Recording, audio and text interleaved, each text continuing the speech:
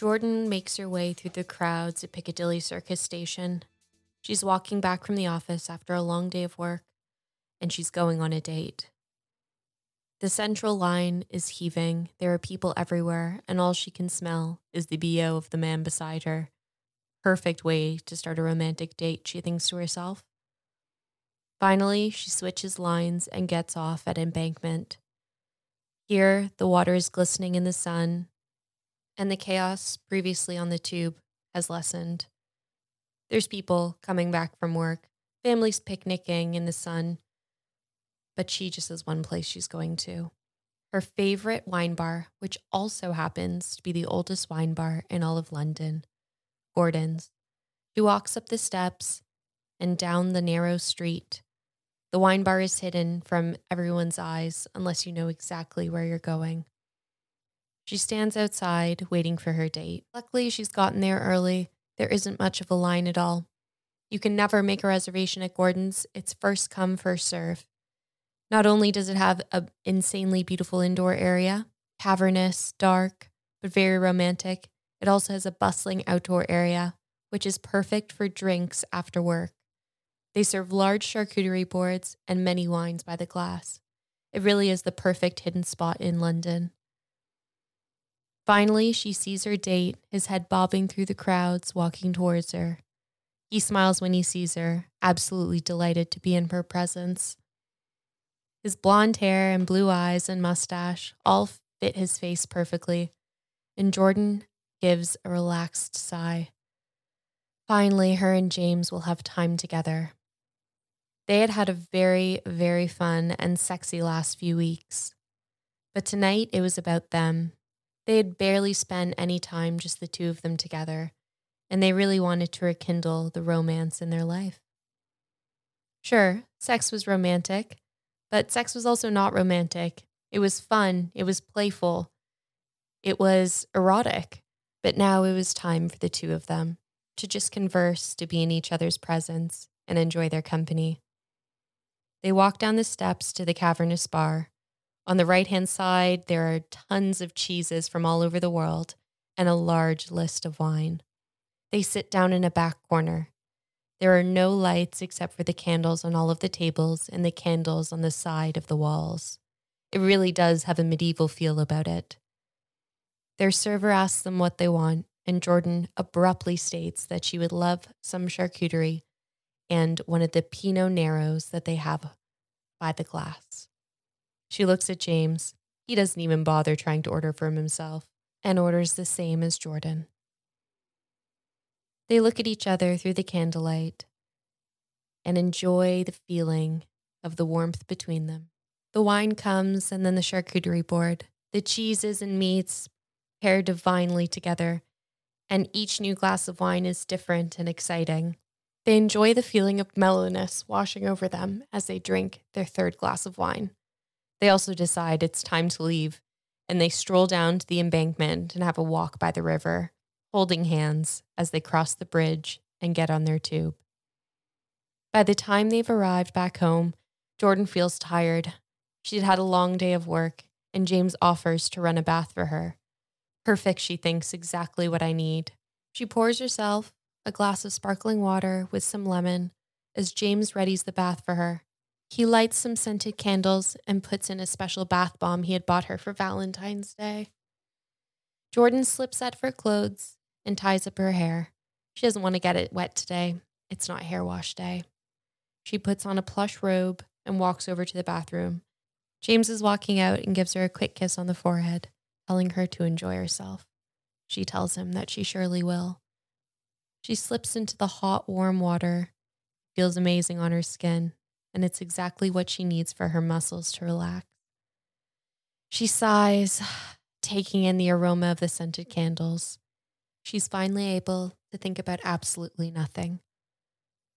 A couple minutes passes, and although she's enjoying the solitude of the bath, she misses James. She calls him in, and like the good boy he is, he opens the door and sits down beside her. He asks her if she's enjoying the bath. She tells him it was perfect, that she just missed having him around. He looks down at her, and through the bubble bath, He can see her beautiful tits and perfect pussy. James feels himself starting to get hard just looking at her. She was perfect. He reaches down and grabs her hand and starts to massage it. Jordan leans her head back and lets out a light moan. Feels amazing, she says to him. He looks at her, and slowly he moves his hand up her arm onto her shoulder.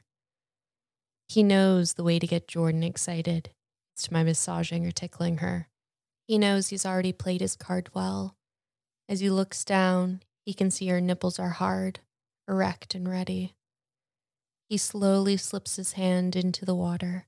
Jordan's eyes are still closed with her head bowed back, and slowly starts to tickle her nipple. He can feel them getting even harder, and he rubs her areola and starts to feel himself tingle. Jordan looks up at him and moans while keeping direct eye contact. She was so relaxed being in the bath, but him playing with her only made her feel even more sensual. Slowly, he slips his hand lower, passing her soft belly, staying for a moment to give it a quick rub. Then slowly his hand goes further south, in between her crevices. He can feel her wetness even though the bath itself is wet. It's slipping out of her, trickling into a bit of a thicker part of the water. He puts his finger inside of her slowly and looks at her. She looks up at him through her eyelashes, and James leans down and starts to kiss her, deeply and passionately. Her tongue flutters in between his lips and tongue, and he caresses her down below as he continues to kiss her. Jordan can feel the relaxation throbbing all over her body now. Being relaxed has been able to help her turn on and to focus on the amazing sensation of James's fingers on her clit. They slip over her in a perfect rhythmic fashion. She can feel herself slowly but surely coming to orgasm. But James is soft. He doesn't want her to come too early. He can feel himself growing bigger and bigger. He's itching to have his cock played with, but he knows right now this time is for Jordan. At the same time, he's able to insert another finger into her. He continues to play with her clit with his thumb. Jordan starts to quake and shiver, pushing herself into his fingers even more. They're still kissing deeply, and there's something about the connection that Jordan finds unbearably sexy. It's so nice to just have the two of them together, and for her pleasure to be solely focused on. Jordan slowly pulls away from James, moaning and breathing heavy. Her pleasure keeps gaining. His fingers are taking her to another place. She presses her forehead against his as she starts to breathe deeper and deeper. She looks at him and whispers, "James, I'm gonna come." He tells her to be a good fucking girl and for her to come for him. Jordan yells out as her legs shake unbearably. The bubbles in the bath create waves and little splashes as she sinks into the orgasm that's now making its way through her toes, up to her knees, and through the rest of her body. She keeps coming and tells James not to stop. "I'm gonna come again," she tells him. And James, being an obedient good boy, continues to use his magic fingers to bring out every second of pleasure possible for his perfect princess. Jordan lets out a small cry and then collapses into the bath, pushing James's hand away. She's so sensitive right now, and it's too much. She can't take it. Her breath rises and falls, and she slowly forgets that she was trying to keep her hair not wet and slips into the warm water. She looks up at him hazily, and James tells her he'll leave her to enjoy the rest of her relaxing evening.